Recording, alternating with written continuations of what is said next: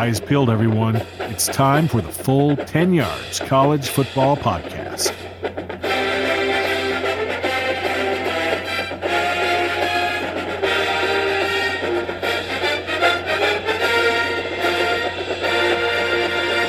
Hello and welcome to the Full 10 Yards College Football Podcast. We're back after another week with another crew. We've got Andy and we've got a podcast debutant. We've got Keith in with us. You might have seen his Rough Diamonds articles coming out every few days, almost really. You've been really active with that, haven't you? So, yeah, we've welcomed you onto the podcast, mate. How's it going?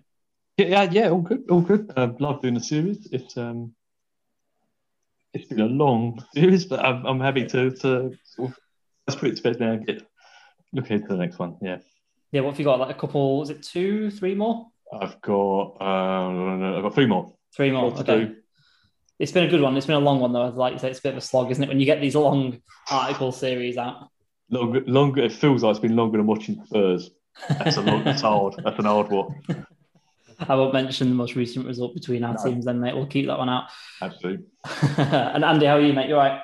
Yes, mate. Just hot. I think that's the right word, isn't it? Yes. Very warm. It's like tropical down here on the south coast, and I'm not used to this being a Midlands man who gets likes his snow and his winter. But yeah, it's boiling.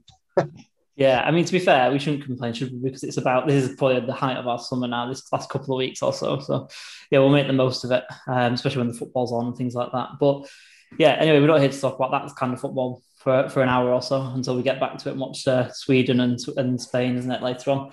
We're recording on the Tuesday evening. No, the Monday evening. Sorry, I'm a day ahead. Anyway, let's stop talking about football and keep messing up. And we're going to talk about the impact of the transfer portal and obviously the new rules that's kind of hit the college football landscape over the past, couple of months, really, isn't it? It's not been too long in situ. But Andy, I'll chuck it over to you because I know you've got a lot more information about this and the new rule and things like that. It's just let listeners know what's kind of new state of play, really. Yeah, so obviously previously, if you transferred, you'd need like a waiver to kind of play immediately, and those things seem to drag on and become their own little soap opera, didn't they? So the NCAA changed it so every player can transfer once and play straight away.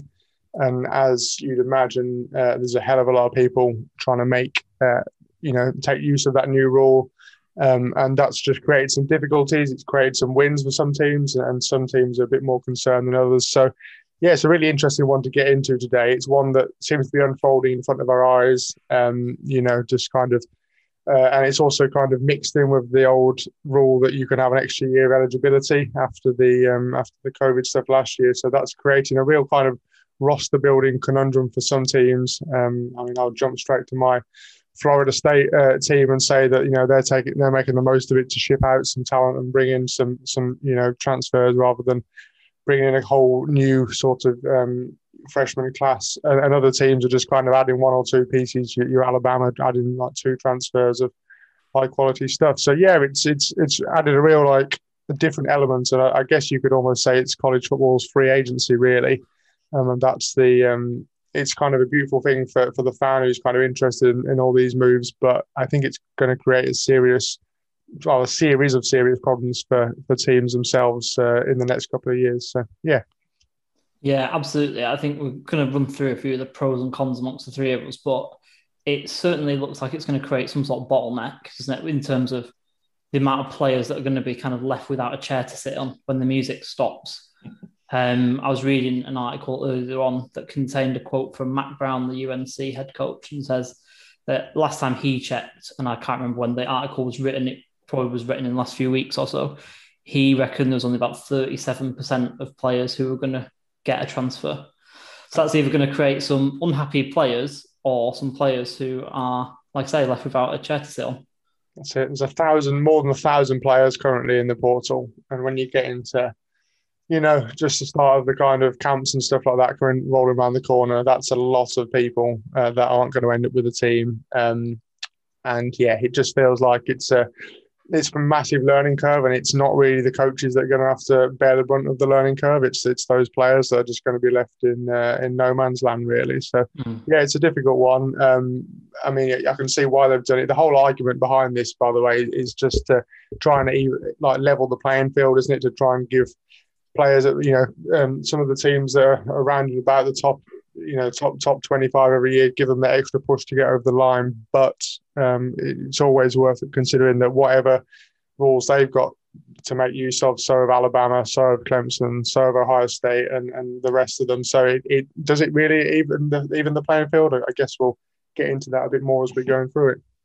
Yeah. Let's get into some of the pros and cons then. I mean, one thing I want to maybe start off with is you mentioned, you kind of alluded to it, that it's kind of like college free agency. It kind of reminds me a little bit about transfer deadline day that we have over here in the UK and the excitement around that. Do you think this is going to like create some more media attention, almost similar to like signing day? It's like transfer day or something like that. Keith, what do you reckon to that? Obviously, we're all football fans in here, both kinds, but what's going to happen with this one? I think you could call it's re-signing day. These guys have all done this process once before. The suitors that lost out first time around will be hot on that phone, telling their team into them. I wouldn't be surprised if there's underhand tactics, in college football, really? It's murky. I think it's really murky. I mean, if a guy is sitting there saying, making it quite clear that he's not quite happy with his situation at the moment, one of those former teams will hear about it immediately, be on the phone, or whatever method you use these days, and to convince them all over again. It's tricky because you can see both points of view. You really can, and it has been made different with the eligibility straight away. That's a key year. In the old days, you'd have to think about transferring, right? You would not want to necessarily take a year out, knowing full well that you've got to learn a whole new playbook in that year and then reimpress again, by which time another coaching staff might have changed in that time. You thought long and hard before transferring before. Now, with this current rule, it's a free-for-all. We've seen it. They said 1,000 people in there at the moment. I mean, Christ. There's going to be a lot of grovelling. Right?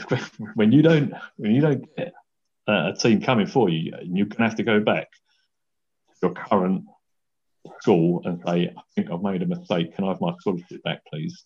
I don't know how that works, but you're going to have to grovel pretty hard. And they may have already brought someone in to take your place. So, yeah, it's going to be... I can actually see both sides. There's very...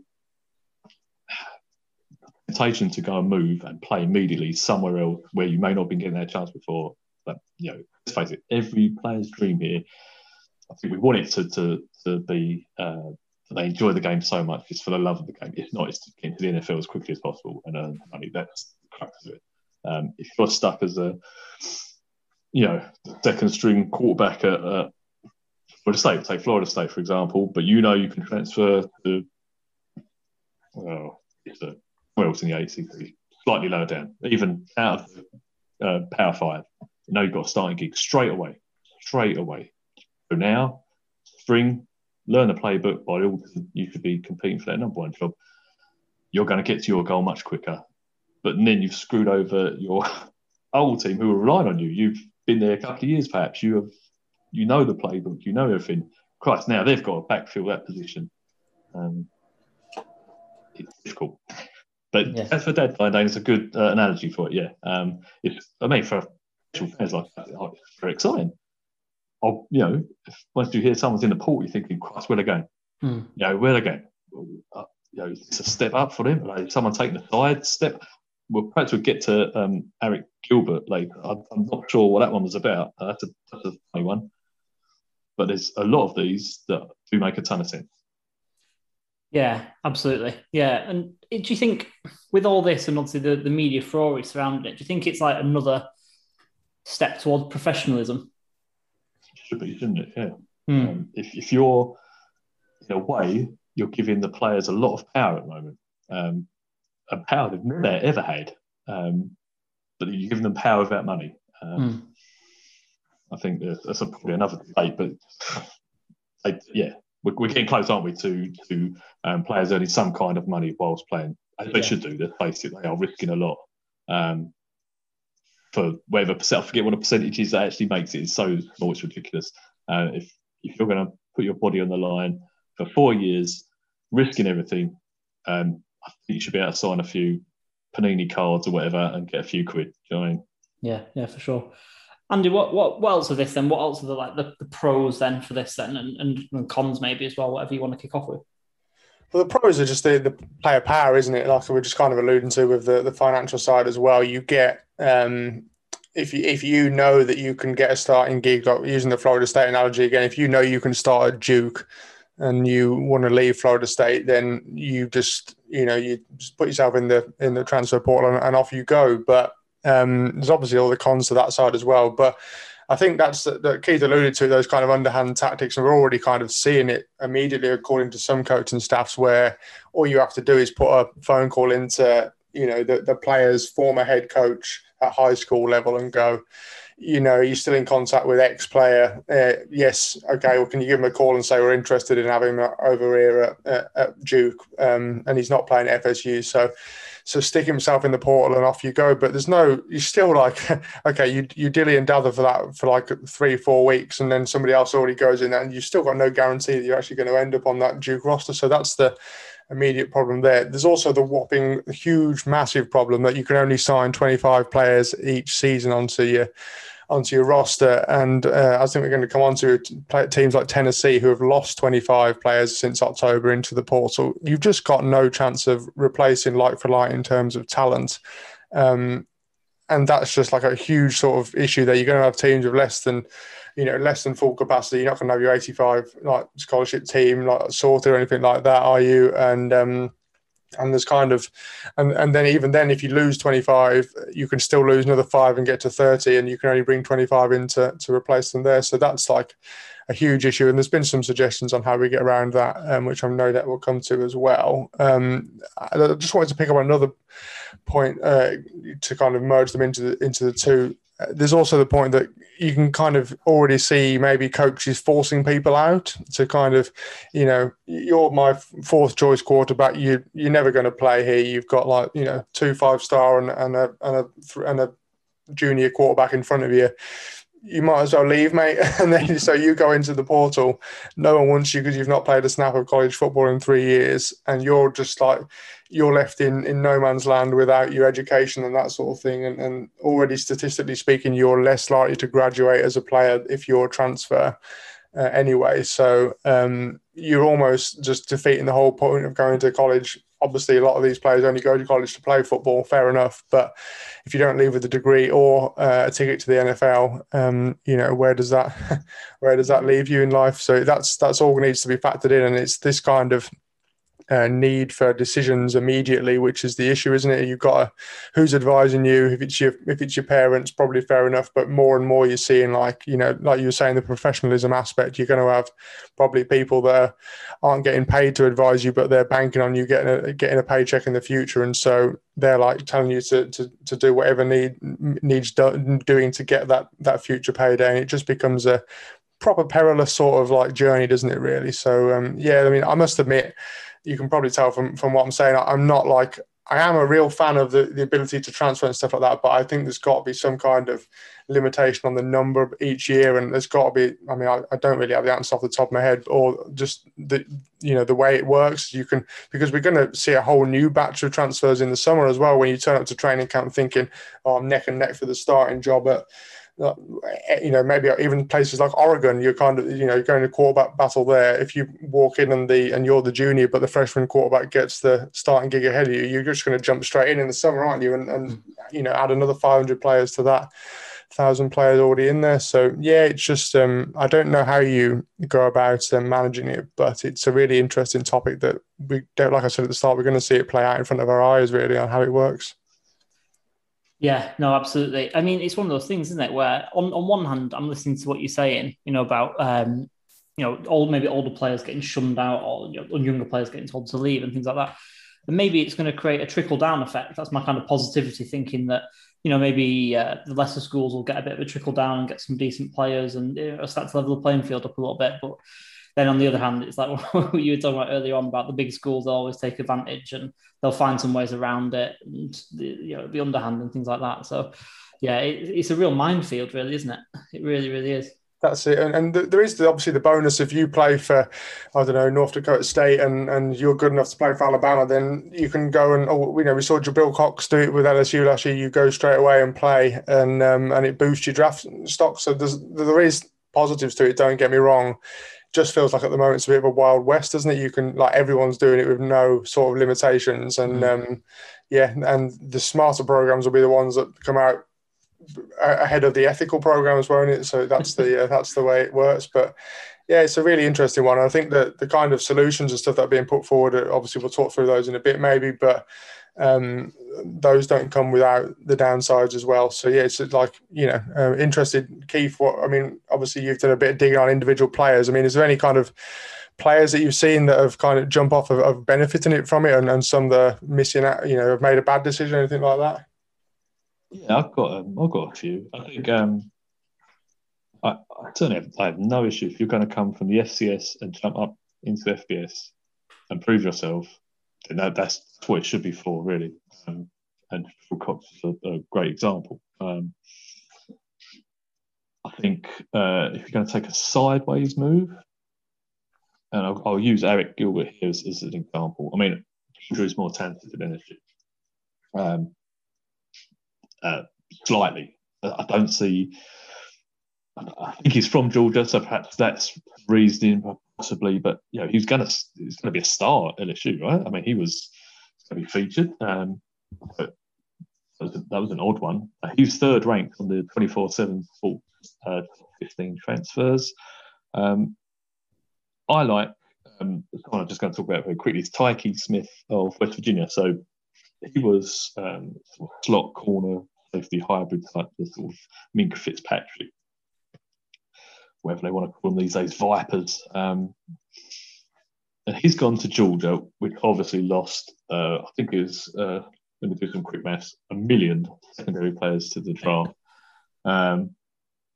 He gets a great opportunity to step in and prove himself in the SEC, because let's face it, 12 defences are not renowned for being good. He did look good. So I think if you can shine whilst you're getting lit up by Oklahoma all the time, moving to the SEC, I've got big hopes for him. I think that's my favourite move, and I think one good season at Georgia, that's your first round. That's the correct move to make. Now, has he moved? Has he moved because purely for draft reasons? Yes, I suppose he would say that. That's where we get. That's where I have moral issues, I think, where we get. Let's call him Johnny 5-star Junior, right? Johnny 5-star Junior turns up, missed the starting gig somewhere, and he's sat there for a year. He's lost all his competitiveness. He's not winning that job. He knows he's not winning that job. Suddenly now we've got Johnny 5-star Junior. I've got to go somewhere. He goes down a level, losing enthusiasm. I think the point I make is that we might lose competitiveness from players if they're not favourites straight away. I think that's why I've seen so many people into this portal. They'll just jump straight into it and try and get out there. And then you've got to question their mentality. Like I said, players transferring up a level, I have no issue with that. And I think that's if you're scouting that and taking that into an NFL room, you'd be saying, look, this guy just wants to keep testing himself at better and better levels. Someone that's perhaps been a little bit privileged from the start, hasn't got his own way, falls by the wayside, and can't be bothered to compete. I can't think of a good example. I'm struggling now quickly. But they will they totally lose the fight? Probably not. There's someone, as we've said before, someone will always take a chance on them. If you're a 5-star, you've still got a very good chance of being drafted. I mean, Walker Little didn't play for 2 years, and when he did, he wasn't all that. Yet he's going in the second round. They're examples of people that will always take a chance on a 5-star. But I think we're going to lose a bit of competitiveness, especially if you're not the coach's favourite. I mean, if you're going to have to fight and work, are we taking that away from the game? That's the question here. Yeah, and I was going to say on that point, mate, is what's happening to kind of that traditional like dynasty kind of team building as well, isn't it? Really, I mean, like if you're, you know, I take I forgot what the guy's name is now. There's a 5-star quarterback sat at Cincinnati, and he's come in, and he's the highest recruited guy in Cincinnati's history, and he's quite happy to sit there because he knows that Desmond Ridder's, off at the end of this season, and he's done his 2 years of kind of sitting there, learning the playbook, getting familiar with it. And that's the traditional way it's done, isn't it? You kind of sit for a while, you take the starting job. But I think more and more you're going to get those 5-star quarterbacks coming in, maybe even battling out with another 5-star quarterback that's come in and then going elsewhere. A bit like Justin Fields. And Justin Fields is a good example because he's gone on to do what, he set out to do and get drafted after a couple of great seasons. But for every Justin Fields, it's going to be a Tate Martell, and they're just going to lose their way and change position and faff around, and they're just going, it's a dead end. So it's a really like, what happens to team building? What happens to, you do 4 years, you start 2 years, you're a bit part player for your sophomore season and stuff like that. So that's a really interesting one. I've seen a lot of coaches or former coaches tweeting that out, former analysts as well. So yeah, it's fascinating. And as you were saying, Keith, there are players that are doing seem to be making really good steps. And for the right reasons. I look at like Jameson Williams going to Alabama as well, not starting and understandably behind the receivers he was behind before, and now going to probably start for the best team in college football. Like, even though that seems like a level transfer, that's definitely a step up for him personally. So you kind of get it. But yeah, I mean, I look at the guys that FSU have brought through the door, and there's a lot of hungry players from like big programs that haven't made it, and a couple of players from UCF as well who go the opposite way. And we seem to be balancing it out quite well, but we're also, I think we've got 11 transfers come in, and that's a hell of a lot compared, like you said, we're in 3 years' time when that this year's freshman class seems to be peaking, and we're going to have a void of 11 key players that aren't going to be sat on the roster and have that time to develop. So do you kind of lock yourself into I'm going to just keep getting transfers every year rather than going after freshman talent and developing them myself? And you might see a whole new breed of coach based on that alone. You might get what do they call them in soccer or whatever they call them, like players coaches. You're going to see a lot of those that are kind of there to mollycoddle rather than develop. So yeah, that's another point. Yeah, I was actually just going to raise that exact point actually about the coaches, and then you took it right out of my mouth almost, in terms of you're going to get that. So I mean, we're talking about round ball football a lot on this episode because it has a lot of parallels, but you're going to get the coaches who want the youth players and the traditional sense of kind of recruiting and taking people from high school, developing, etc. And then you're going to get like your Jose Mourinho kind of coaches who just want transfers in and things like that. It could do exactly that. It really, really could. Dirty word, Jose. Yeah, sorry about that again. I mean, let's talk about some teams. Keith, I know you wanted to talk about Tennessee in particular.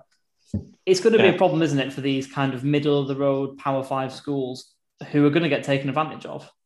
They are if you're not good enough, yeah. And Tennessee recruit really well. They recruit really, really well. You see 5 stars turn up here all the time. So obviously, perhaps the incentives are good in Tennessee, I don't know. But we're now at a point where of the top, we've got the top 11, according to 24/7 Sports, 4 of them are for Tennessee. They're transferring out. I don't know if you can afford to lose that calibre of player. The amount of effort that goes into recruiting a player, on your team, you're then throwing all that effort into coaching these guys, and 2 years down the line, they're gone. This that must be absolutely gutting. You assume they're going to stay there for the 4 years, or 3 at least, if you do it right. And here we are, sort of losing quality starters to better schools. All of them we've got Bama, Oklahoma's, and an NC. So, arguably better, all of them better schools. Tennessee are left with limbo. What do you do? Well, what they will do is they'll go down and try and grab 4 transfers from that they think they're better than. all you do is reducing your talent level. They have been hit really hard. They will struggle. I mean, getting fired, I think is probably one of the bigger deals for the Tennessee clear-outs. I think Phil were reporting by him they wanted to play for him. They've gone, probably because of that. But so, I mean, I don't know if it's the orange kit, but I really like a soft spot for Tennessee. They I won't call them a second thing because I don't even have a first really when it comes to college, but I always feel sorry for them. They always, my Spurs thing probably, they always get beat up at some point. I think they do really well in the fundamentals of recruiting. I said they get these 5 stars in, effort that goes into that, and then 3 years, they've all gone. They've gone and they've got to start again. What's that look like to the incoming freshmen? How are you going to try and sell your program? And, don't worry about Henry. So he's gone. Yeah, don't worry. He was never the right fit for us anyway. You're the 5, so you're the next one, and you'll be great. And they get turned very quickly. I do feel sorry for Tennessee already. Sort of the middle of the road SEC tide. They're just going to stay there. Can't really improve. Whilst this kind of sort of transfer portal exists, I think. Mm. They've also taken advantage of it. They got and not take. Well, I don't think they. Well, I don't know if they would have done this anyway without the kind of stuff overhanging them in the off season. But they brought in like Hendon Hooker to quarterback them, which is. That's a good move for them. Yeah, it's a good move for them, and I think it's a good move for him as well, isn't he? Which obviously.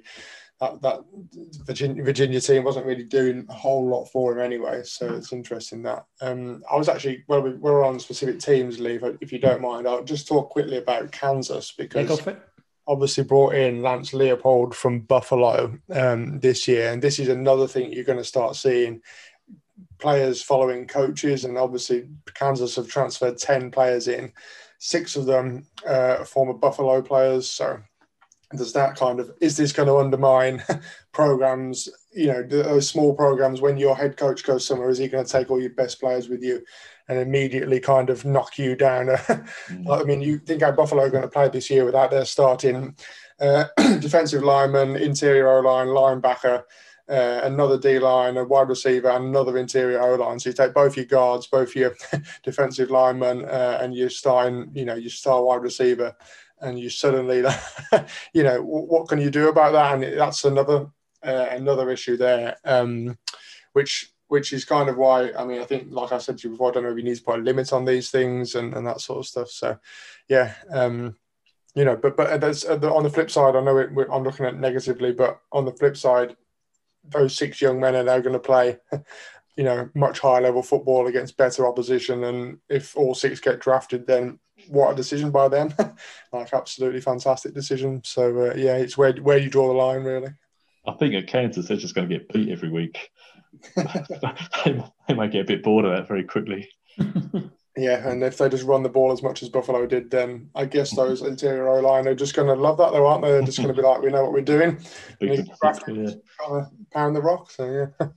Is that then, if this trend does occur that we're saying where players are going to follow coaches, does that make a coach who's a great recruiter an even bigger commodity because he's got that power then to bring those players along with him, potentially from his old school or something like that? Because there are some exceptional recruiters out there, and that's what, college football is made for, really, isn't it? In the sense that, when these coaches kind of make a step up to the NFL, I'm thinking of someone like Chip Kelly, for example, who recruited incredibly, like in his previous roles, and then he made the step up to the NFL, couldn't do it.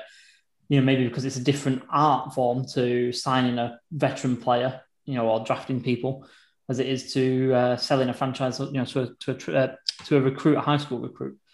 So that could mean that they are really valuable people. Their players will come with them because if there isn't a limit put on it, then they're going to be able to, just like you say, just take away all the cream of the crop of their other team, especially if that's out of conference. It's going to make some real seismic shifts sometimes, I think. It's going to be an interesting point. I guess, has this all come about at the wrong time? Obviously, we've got some pros and we've got some cons about this, but has it come about at the wrong time with the COVID thing as well? Because obviously there's going to be a hugely bloated college class coming up for the next draft and things like that. Go on, Keith. Do you want to take that one, mate? I won't have to write a draft guide on the next one because there's going to be thousands. But I believe we are, so that'd be fun. Yeah, got more people this year, so it's fine. I mean, it was easy to work. It wasn't easy. It was more manageable last year's amount of players for the draft, which I wouldn't mind. You can't limit, obviously, how many people can in the draft. It was much easier as a armchair scout and fan to put together a sort of a top 150, 200 this year. Next year, like you said, it's going to be saturated. And yeah, lots of players. I think there's some 6-year guys in there. So an age becomes a factor, wear and tear becomes a factor. You know, you might pick experience over how long you've been there. Justin Hilliard was an interesting one this past year because I think I've just written, or I'm going to write about him in my Rough Diamonds. So he was there 6 years at Ohio State. Is that too long? I mean, you're now 24. Your second contract, you've probably at your peak, but just probably past. Is it worth investing, mate? 24 is probably too old. You should probably cap that if in my opinion. But yeah, no, this next draft pool is going to be huge. Yeah, it really is. And like you say, it's going to have its pros and cons because probably at the top of the tree in terms of each position, if you've got a 24-year-old rookie, maybe it's not too bad. But if they're like the lesser players, mid-round, late-round players, those guys are going to the scrap heap, aren't they? At the end of the day, no one's going to really take, and just one of those things, isn't it, where we not too far away from the players that we were talking about, but I remember obviously talking about a lot of the BYU guys obviously gone on their mission. They're 24, 25 when they're coming out and they only ever, unless they're really top players, they only ever really go in the mid rounds and late rounds, don't they? And if you've got a heck of a lot more players like that, again, the competition for those mid and late rounds, there's only so many draft picks that can be made, isn't there? So it's going to create a lot more undrafted free agents. And then with the new, and we're kind of getting a bit ahead of ourselves with this, maybe, or I am at least, with the less preseason games in the NFL now, they've got less chance to prove themselves. Yeah. And then you're going to get a lot less guys even making it even still, because we're going to create just a huge void of players who can't make either a college roster, and then they don't go, like you say, get that ticket to the NFL, and then a huge void of undrafted free agents who then can't get on a roster for the NFL. It's got its problems. I'm old enough to remember 12-round drafts. Lots of pros and cons to that. Well, I always thought it was pros because you're obviously introducing a load more players who are guaranteed at least some kind of money, a signing bonus or whatever, something from it. Obviously, most of those from rounds 8 to 12 never made the things. That's why they shortened it. But is there a happy medium where you could expand it somewhat? Even if it's just to get over this initial hump? I mean, could you have rounds and somehow guarantee round 8 to 10 a place on a practice squad, at least someone's practice squad for a year, just so that they've got a chance? But if you do that, the poor guys this year will suffer probably because it'll be their spots they're taking. So swings and roundabouts. Yeah, absolutely. So, I mean, obviously there's been some recent successes. There's been some players, like you say, that will make the most of it, and some teams that will certainly make the most of it, and then there'll certainly be the opposite as well. We can look no further than the last few Heisman quarterbacks, Kyler Murray, Baker Mayfield, Joe Burrow. That's just from recent memory as well. They've all been recent transfers that have really gone on to bigger and better things, obviously won the Heisman. What is the solution to this then? For both the players and the teams themselves, maybe the middle and the lower down potentially, because the solution for the big boys is they're just going to hoover up all the top talent, obviously. But what are they going to do? What has anyone got any ideas on this at all? So there's a few ideas like banging around already. I'll run through them and we maybe break them down a bit. Like the first one is kind of you can recruit up to 30 new players a year, but still cap it at 50 over 2 years. So that kind of removes the issue of you lose 30 players, can you bring 30 players in? But, what happens if you lose 30 players the next year? You're already in deficit. So that's one thing. But and then there's the kind of sort of stuff like, some of the programmers are suggesting one player in, one player out sort of systems. I'm sure we can see the problem with that with Alabama and Co in a minute. And then the ones that I actually like your league standing determines how many transfers you can bring in. So if you finish like bottom of your conference, you can bring in, there's, I don't know, 25. If you finish, if you're Alabama, and you can only bring in one. And you know, you could even do a waiver style sort of thing. So someone goes in the transfer portal and they have to get past Kansas to be able to get to Alabama again. So that those two are ones I quite like. I also quite like the ACC's proposal, which hasn't been passed, but is that you can only recruit as many as you lose to graduation. So you can still have more than 25 if you lose more than 25, but you can't force a player to leave the program to then replace him. So you protect the player. You kind of, yeah. So those are the kind of ones I've seen bandied around already, but don't know what you guys think to them.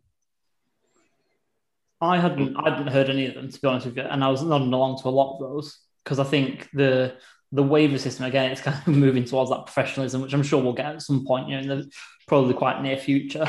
And to have that kind of system is something that we kind of know. It's something that everyone's familiar with. It's relatively fair as well. And I think it was the last one you said about being able to fill your graduates as well. I kind of like that because, like you mentioned, it gives that player that protection, and it kind of solves the problem that I'm sure loads of people would fall foul to, just through admin errors and stuff like that. Of, you know, if you've got a certain number, even if it's over a couple of years, you're always going to be kind of, like you say, in deficit and chasing your tail a little bit.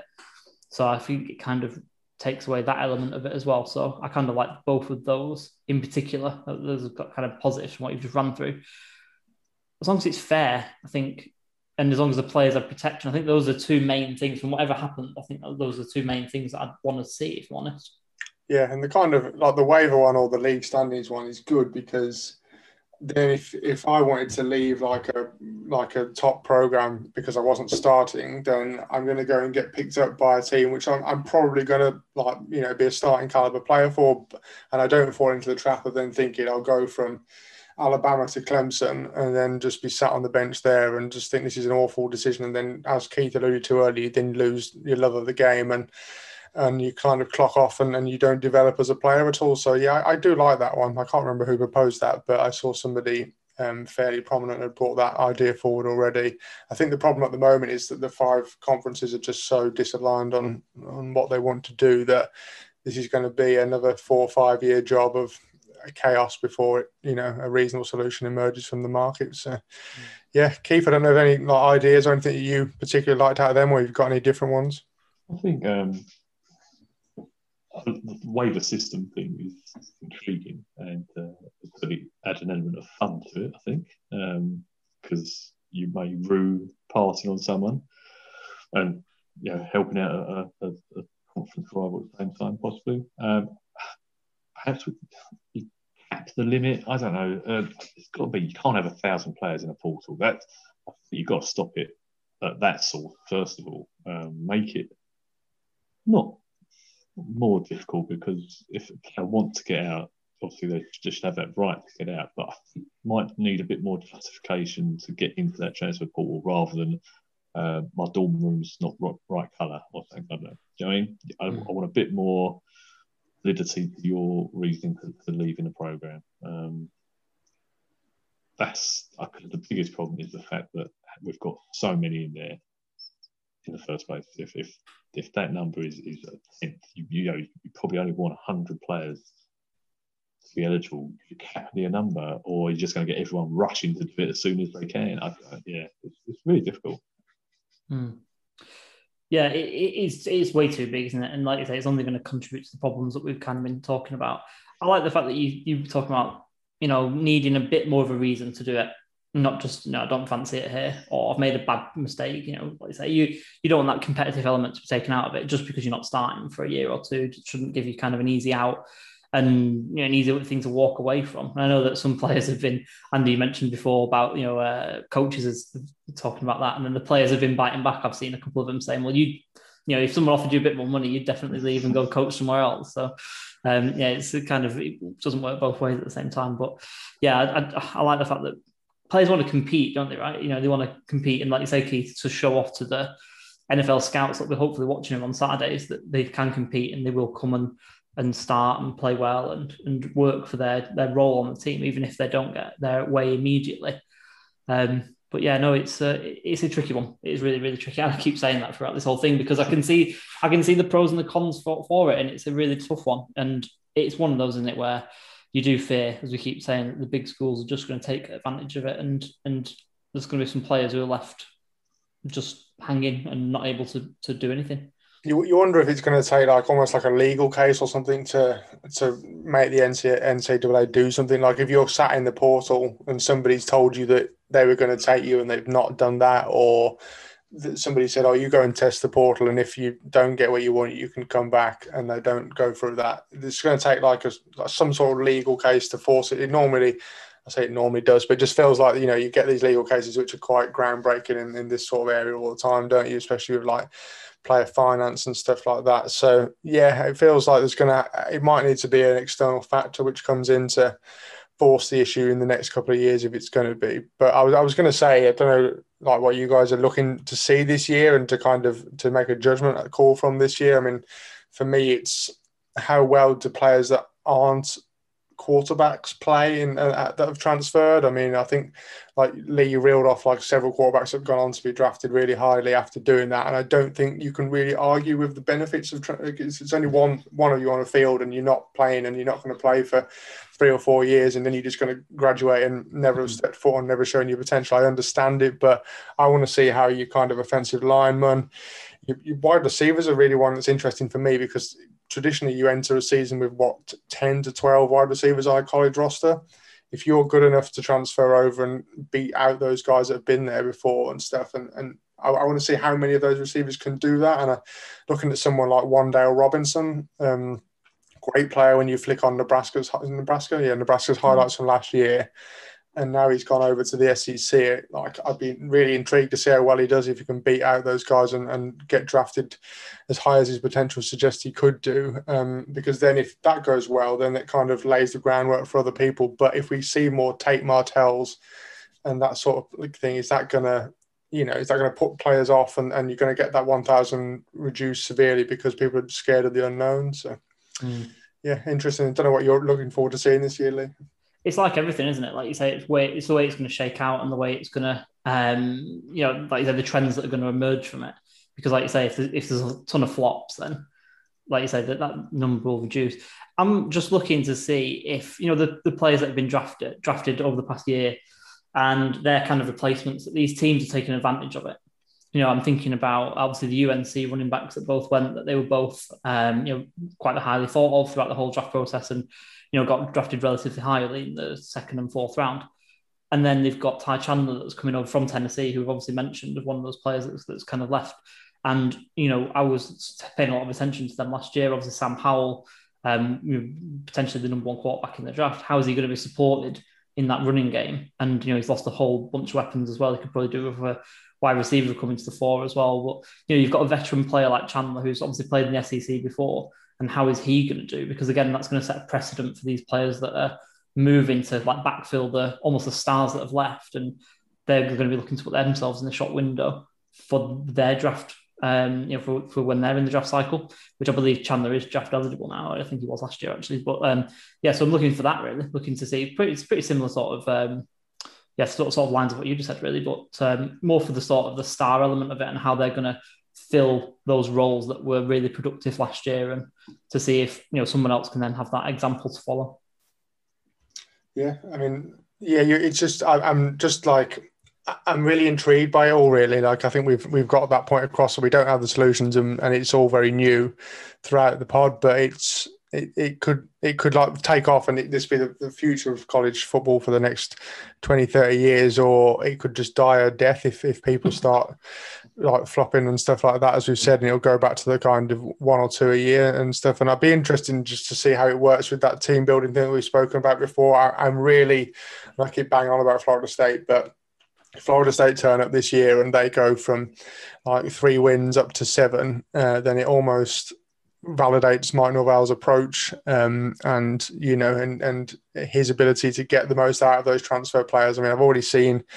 I can't remember the guy. We brought in an edge rusher from Georgia, and spring practice he was just head and shoulders above everyone else on the roster. And bear in mind, we've just had 2 defensive ends drafted fairly highly, 4th round sort of thing for guys with very little production. So that he's obviously seen that, and what Norvell got.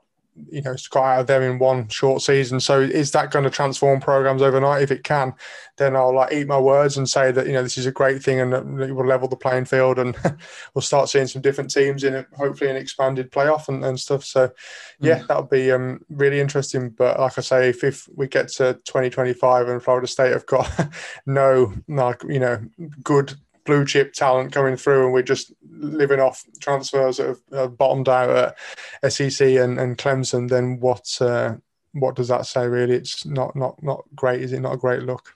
I think on the positive sense, what you've just mentioned is also the method by which Norvell has done it or is doing it, because obviously we spoke last year about the kind of big players that were kind of shunned to one side and that opted out. They took the COVID opt-out, or they just opted out. We're thinking of Marvin Wilson, people like that.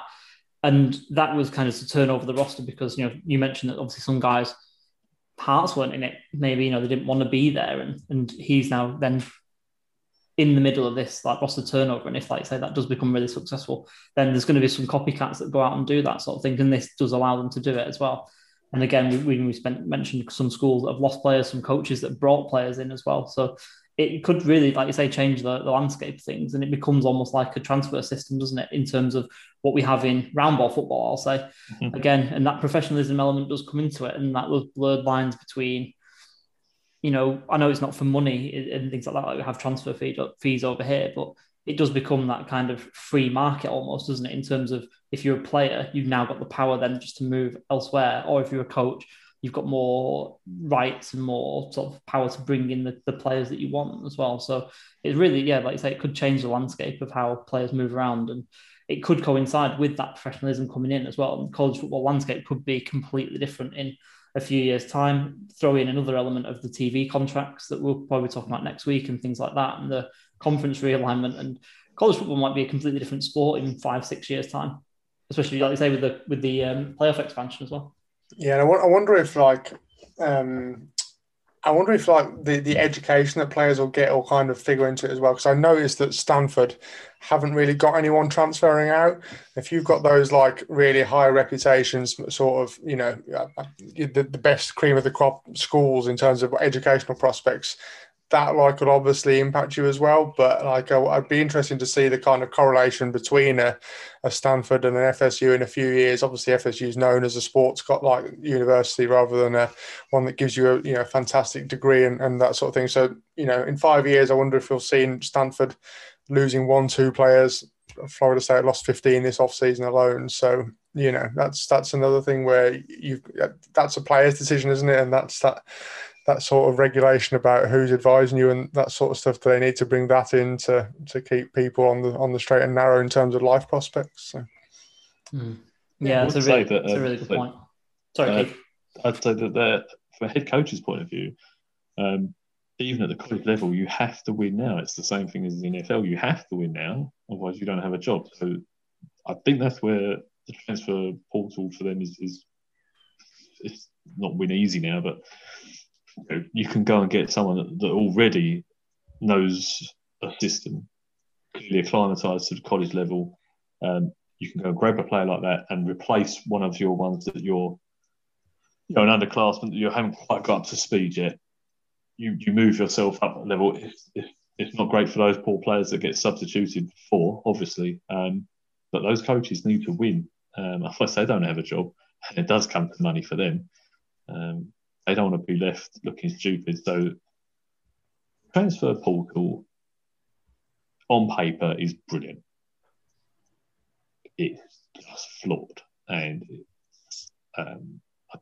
it's almost like someone's got a great big magician's hat, throwing everything in there and hoping that something really great is going to come out of it.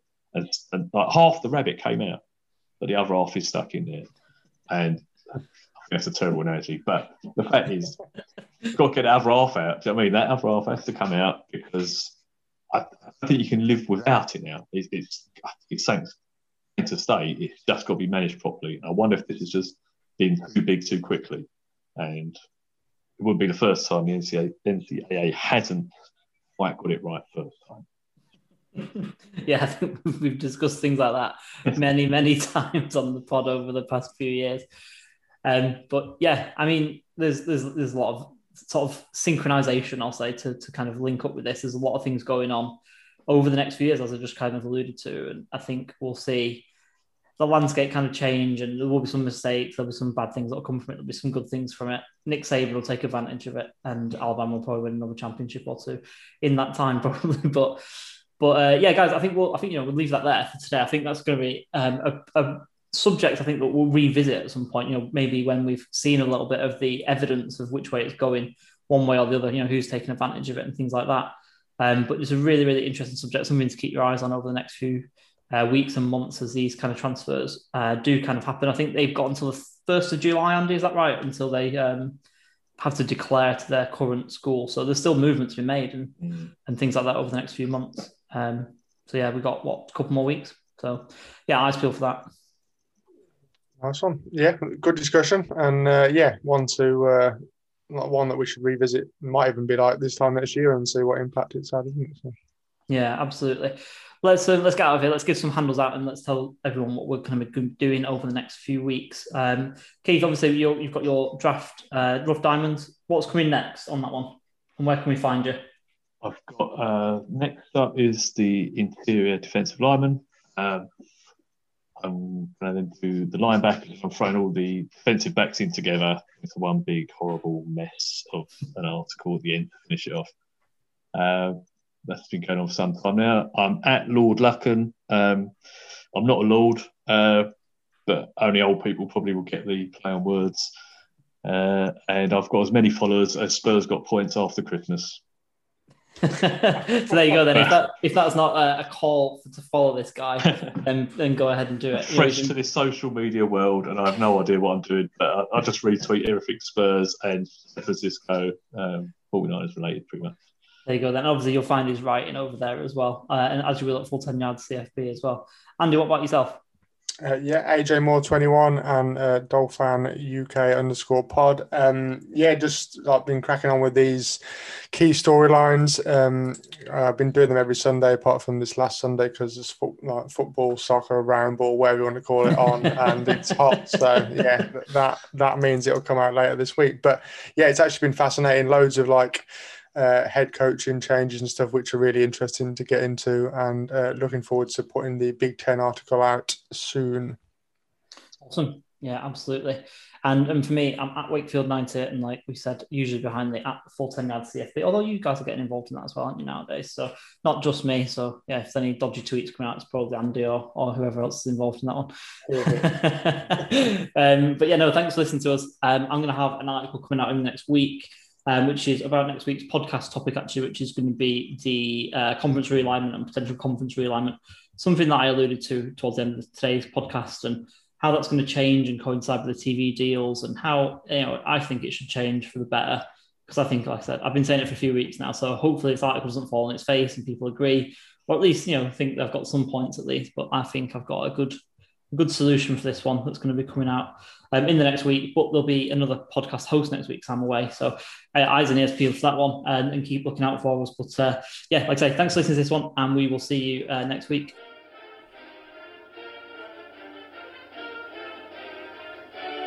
Thanks for listening to the podcast. For all your football needs, check out our website, full10yards.com, or follow us on Twitter at Full 10 Yards CFB. And remember, keep those eyes peeled.